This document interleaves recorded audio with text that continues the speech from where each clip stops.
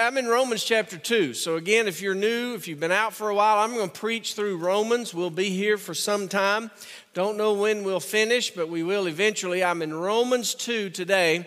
And really and truly, I think it helped me. I don't know, but I hope it'll help you to think where we are in Romans chapter 2 about false security. Because today, Paul is addressing the Jews. And I see in that two major areas in which they had this false sense of security. And Paul is going to call them out. Now, some of you will hear that and think, well, it's about the Jews, so it's not about me. But I'm telling you, there's spiritual application to be made from God's word for you and for me today.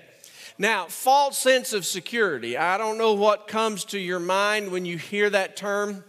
There were a few things that popped into my head. You know, a lot of us will have smoke detectors that require batteries. And we'll think, well, I put a battery in there sometime long ago, and it's there. But what if the battery dies? Is that a sense of false security?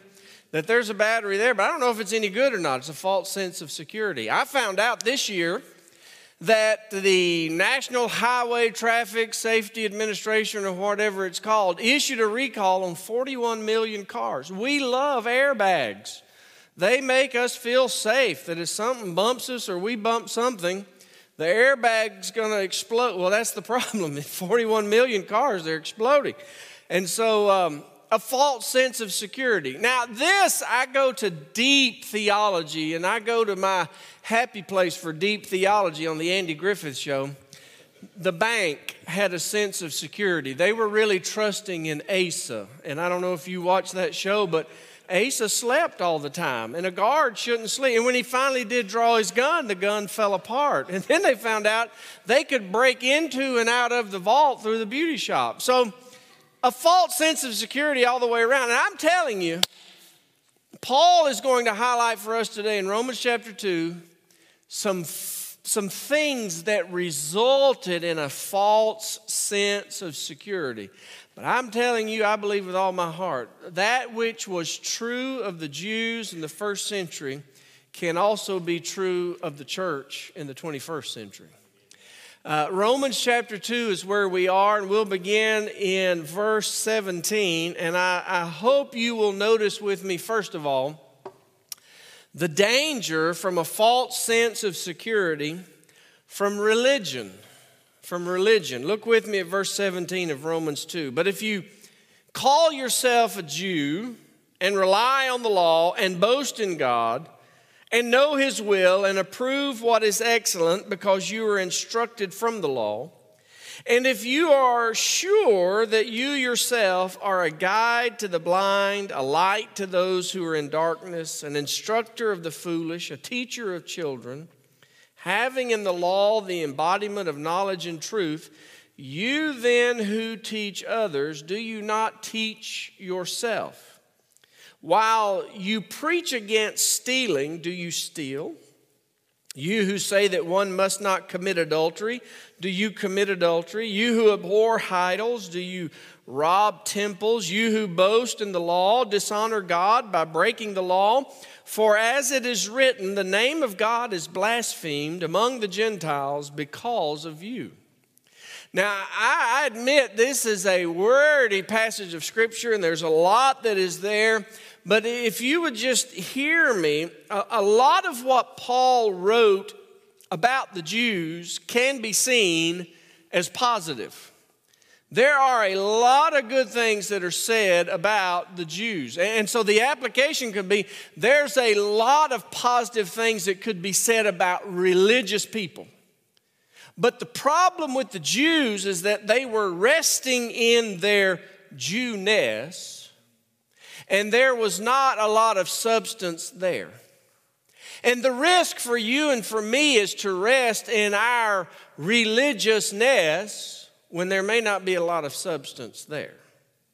In chapter 7, in verse 17, Paul says, you call yourselves the Jews. Now, that name represented a lot. Because if you're not familiar with Scripture or the Bible is a bit strange to you, the Jews were God's people. He had made a covenant with these people. It was through these people, this nation, that God was going to work. And so when you read in Genesis 12, he says, all the families of the earth will be blessed through you. The sad thing is they were resting in who they were. They were calling themselves Jews, and in doing that, they were elevating themselves. They were relying upon their name, but also relying on the law. Now, the law for us is more than just the first 5 books of the Old Testament.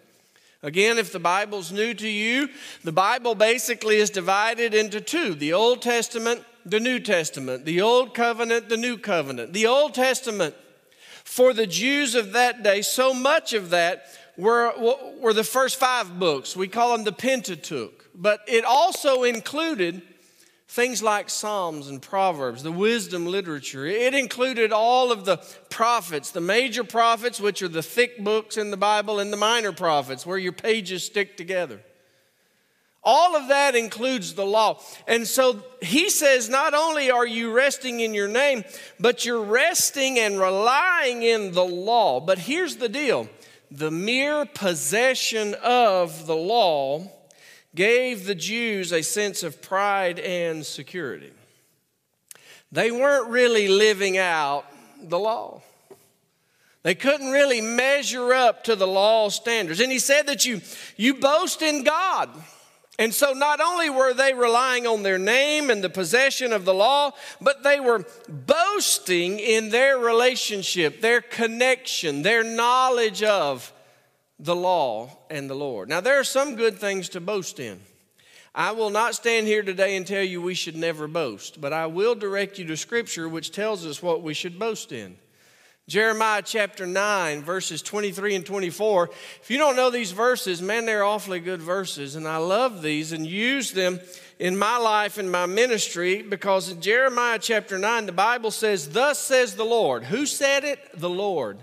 Did Jeremiah say it? No. It's another way of saying the preacher didn't say this. The prophet didn't say this. He's just reporting what God said. "Thus says the Lord. Let not the wise man boast in his wisdom, the mighty man in his strength. Let not the rich man boast in his riches, but let him who boasts boast in this, that he understands and knows me." You want to know something that's awfully good to boast in? That you know and understand the Lord. He says, "It's good that you know that I'm the Lord who practices steadfast love, justice, and righteousness in the earth. For in these things I delight, declares the Lord." So there are some really good things you and I can boast in if we know and understand the Lord and understand His character. What's not good to boast in is the name, the possession, and what we think is our standing in the world. And so as you move on down and you get to verse 18, he is speaking more about the Jews. They had some very special things about them. They knew His will. They approved the things that were essential. They were being instructed out of the law. They're going through the motions. They're doing a lot of good things. The sad thing is they knew His will but didn't obey it. They're close to God but not close enough. And when you get to verses 19 and 20, which we already read, Paul says you're so sure of yourselves. You have a confidence. Now, sometimes it's good to have confidence. The word means to have a settled persuasion. I'm settled and persuaded about certain things in my life. But Paul says they had a settled persuasion about themselves. It's a nice way of saying they were just a little bit arrogant. They had a settled persuasion about themselves. And they went on, and Paul says they considered themselves to be guides to the blind. The Jews thought that they were so self-confident, they were the ones society could lean on and trust in. And he says, a light to those in darkness. Now that is what they were originally supposed to be, a light to a dark world. And he says they saw themselves as the instructor of the foolish, the teacher of children, having in the law, Paul said, the embodiment of what we need.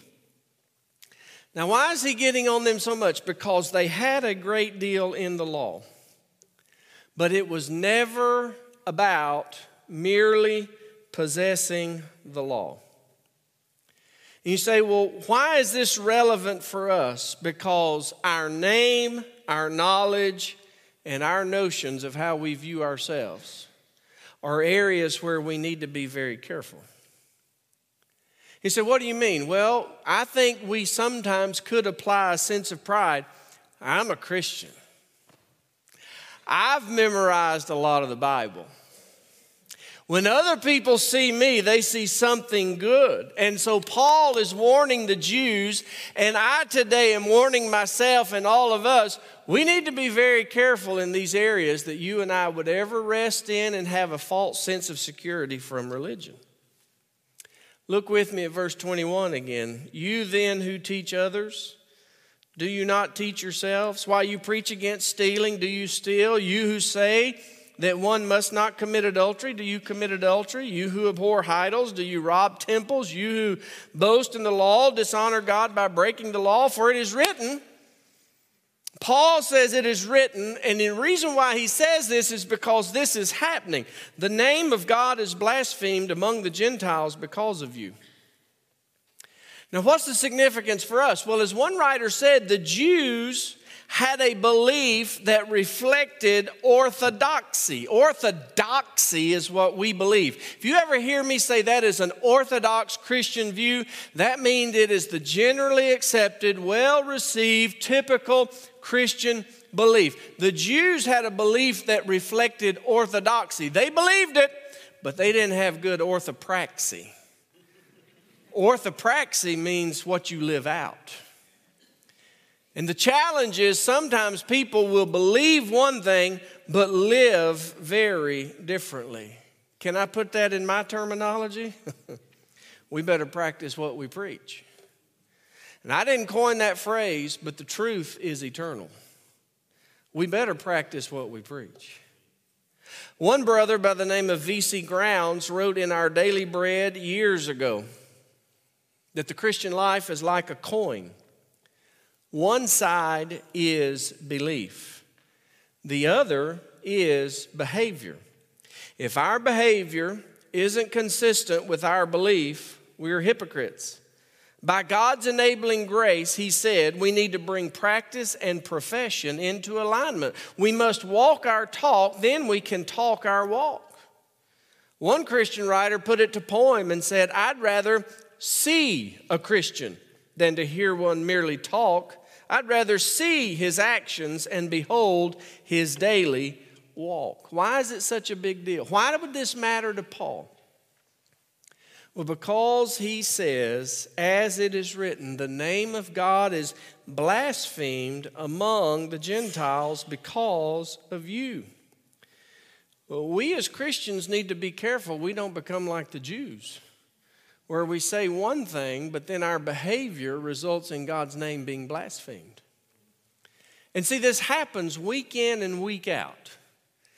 One writer this week said that the Lord seems to be doing a good job cleaning his house. It is almost weekly where a significant person, a Christian of name, that something comes out. There is some fall. There is some failing. It happened again this week in our country with a well-known Christian name admitting to moral failure. When our walk doesn't match our talk, we dirty and diminish the name of God. Is it relevant for us today? Friends, it's relevant for us today. Then Paul shifts gears and he moves into an area that can be uncomfortable for some to consider, but it is the topic for Jews. Not just a false sense of security from religion, but also a false sense of security from ritual. Look at verse 25. There, the Bible says, Romans 2, verse 25, for circumcision indeed is of value if you obey the law.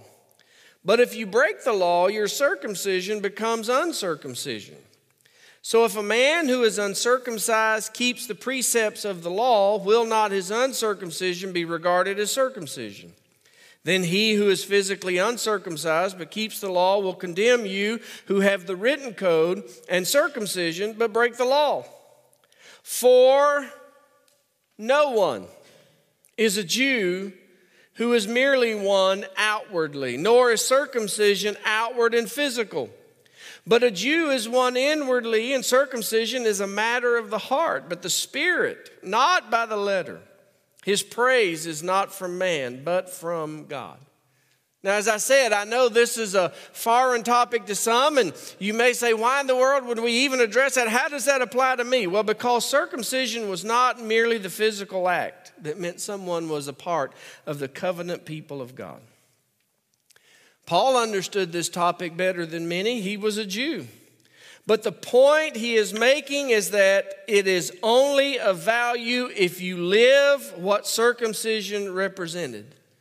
The act itself was never the point. It was only profitable for the Jews if they kept the law, if they lived what the symbol meant.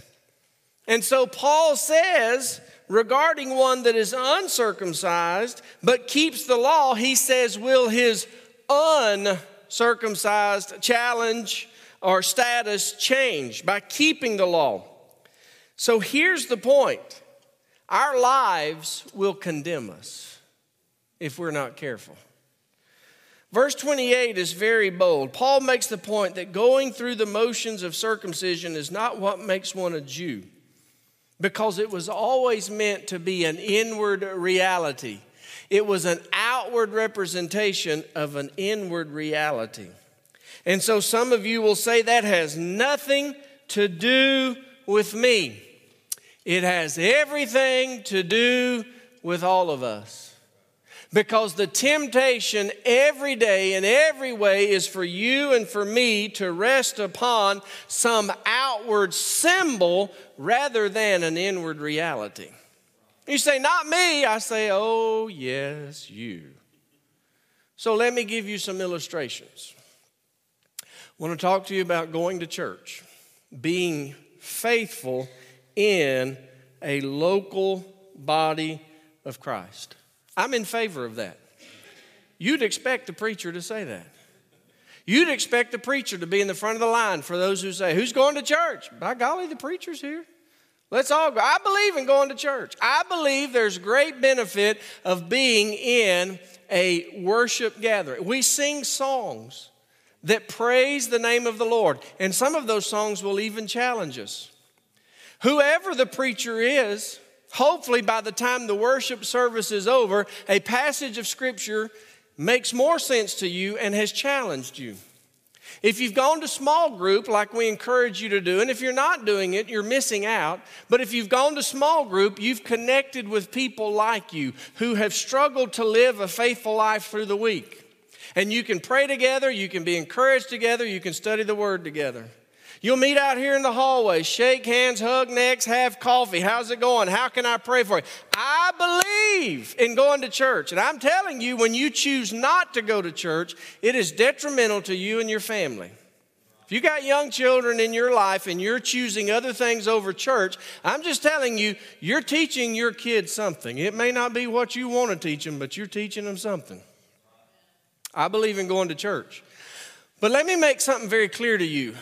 Coming to church does not make you right with God. You come to church because you are right with God. You come to church and worship with others because God's already changed your heart. You don't come in this place and get changed. God doesn't look down here and say, hey, atta boy, atta girl, you made it to church today. If you're doing that, you're trusting in ritual. Now, let me go a step further. I believe serving the Lord is very important. And I'm so impressed. We have so many people that are serving the Lord through this church. Can I just do a sidetrack right here? I am so thankful for all of you that serve in so many ways. I tell y'all sometimes I can't keep up with everything that's going on. I find out some things going on at and through Gillum Springs on social media. And somebody will say, what's that about? And I say, I have no clue, but isn't it great? You know, I was out of town this week with the staff in Nashville, and I'm seeing things that are going. I'm so thankful for all of you. When we transitioned to 3 services, some of our staff had always been in here on Sunday morning, which is where I hang out on Sundays, if y'all hadn't noticed. No clue with everything that's going on out there, whether you're teaching or whether you're greeting or whether you're security or you're helping folks get in and out of their cars. I'm telling you, I'm grateful for everything that you do. I think serving the Lord is important. You'd expect the preacher to say that. I like to consider myself the chief servant. I think I'm supposed to lead the way. Some people on staff fuss at me and say, no, you don't have to be there. And I have to remind them every now and then, I don't tell you how to do your ministry. Don't tell me how to do my ministry. Let me serve. Let me move a table or a chair every now and then. They really fuss at me for that now.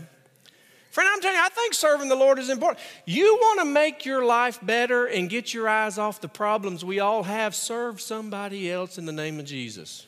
I'm telling you, I believe in serving the Lord. But I'm going to tell you something. If you're serving the Lord thinking that's going to impress God, you're trusting in a ritual. That's not what makes you serve the Lord because He's already grabbed your heart. You serve the Lord because you're grateful for what He's already done. You serve the Lord out of the overflow of your love that's already there for Jesus. Are y'all tracking with me? Now, let me really make you uncomfortable. Y'all ever want to know how to shut down noise in a church? Just mention giving. I think giving is biblical. I think giving is what you and I are supposed to do. It's not because the pastor is greedy. It is not because of the bills that we have. It's because God's already blessed us. And He asked for such a small portion back. And so I think you ought to give. And if you're not, you ought to start. We ought to give. But listen to me. If you hear this sermon and then you write the check, friend, I'm telling you, if you write that check or give that money and you think this is going to impress God, you're trusting in a ritual. So you say, this isn't relevant for us. He's talking about Jews and circumcision. Friend, I'm telling you, you and I can be tempted to rest in a false security that comes from religion and ritual. And that is not what God's intention was for you and for me. Now, this entire section deals with the Jews. Why? Because they are completely and totally intertwined with the workings of God in this world. They're God's chosen people. They are the ones that God said, I'm going to work through you. And there are those who would look at the Jews and say, well, man, they've got it going on.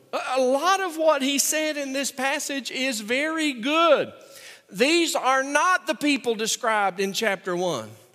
These are not the ungodly, the unrighteous. These are not the ones who are worshiping the image of man. These are not the ones who are worshiping the images of the birds and the creeping things. These are not the ones who have exchanged a natural relation with an unnatural relationship. So why highlight the Jews? Because they were condemning themselves.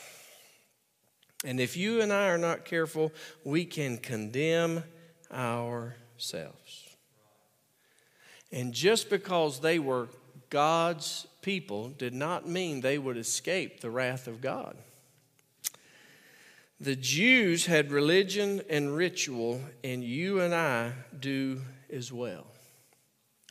And so let me just say something almost in closing. So don't get too excited yet. Almost in closing. Grace was never, is not now, and will never be about a pass to live however we choose. Grace is about the love of God poured out so that we would realize our need for a Savior. Grace is the strength and the courage to trust in that Savior as our only means of salvation. Grace is the means that you and I would daily crucify ourselves so that we may live the life of an obedient disciple following Jesus. And I want to tell you, if you have attached yourself merely to religion, simply to ritual, you're in a very dangerous place. I've shown the video I want you to watch again this morning. If you weren't here that Sunday, then you missed it, but here it is again. This is a video of something that actually happened. Now, it's going to be explained as we go through. This video is of the gentleman on the left, and he is about to go hang gliding in Switzerland. And the moment he took off, he realized there was a problem. He's not attached to the hang glider. He had on the vest, he had on the straps, he had on the helmet. And as soon as they took off, he realized, I've got a major problem. The gentleman on the right is the pilot. He finds this area, which is just a short distance from where they took off, and he thought he could land it there, realized that he couldn't, and would y'all look at the mountain that they now have to go over. I know many of you have seen this video. And I'm showing it to you for another reason today, because I think it illustrates so well what's going on. This guy on the left is clinging to that bar for his life. He's holding on to the pilot. I wonder what else he's doing. I wonder if he's praying a lot. I don't think he's laughing very much. But you'll see in just a minute the statement come across the bottom that the pilot makes a beeline to the valley, because that's going to be the only way to save this guy, if he can hold on long enough. Now, if you read about this event, you find out that this pilot got this hang glider down as quickly as he could, but he realizes that the guy, he really is in danger. The vest, look at him with his feet trying to hold him. It's mind-blowing. Now, this makes me want to go to Switzerland and hang glide. I'd really like to be strapped in. But he's quickly making his way down to the valley. And again, I've shown this to you before, and you may wonder, why in the world would I show this to you again? And as you watch this guy finally make it down, he gets close enough to the ground where he can finally let go. He's injured in the fall. Surgery is required, but he's got a great video and a story he will tell for generations and generations. And so here's the end of the video. He lets go, and he lands, and everything is going to be fine. He survives. The pilot eventually lands. All right, so we see the video. Why would I share that again with you today? Because I'm going to tell you, that guy looked like a hang glider. He had on the vest, he had all the straps, he had the helmet. I'll bet you he had read about this experience and knew a little bit about it. But you know what the problem was? He wasn't attached to the hang glider. There was a false sense of security in that vest and those straps and that helmet. If you're not attached to the hang glider, you got a problem. And friend, I want to tell you, if you're resting in knowing about Jesus and being around Jesus people and doing some Jesus things, but you're not attached to Jesus, you got a much bigger problem than this guy had. And friend, I'm telling you, sometimes I feel like the pilot of that hang glider. I'm trying to grab, I'm trying to pull, I'm trying to do all I can, but I'm telling you, the pilot and the preacher can only do so much. You've got to be attached to Jesus. Don't rest in religion. Because if you're resting in religion and how much you know and the name Christian, friend, I'm telling you, you're going to stand before God one day and you're going to be so disappointed. And if you're resting in ritual, well, I look like, I act like, I talk like, it's not enough. You got to be in Christ. Would you pray with me? Father, today how thankful we are for a challenging but truthful word. That we can never, never, never rest merely in religion and ritual.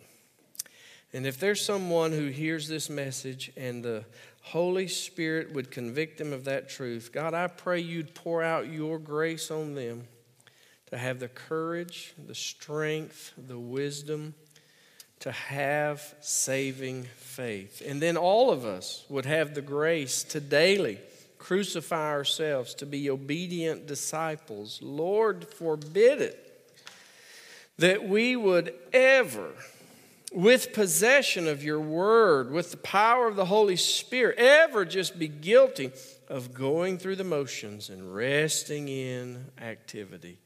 Lord, forbid that, I pray.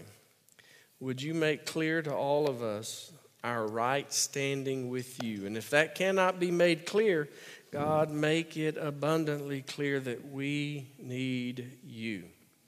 We thank you for your great love and pray you'll find in us obedient followers of your Son Jesus, in whose name we pray. Amen.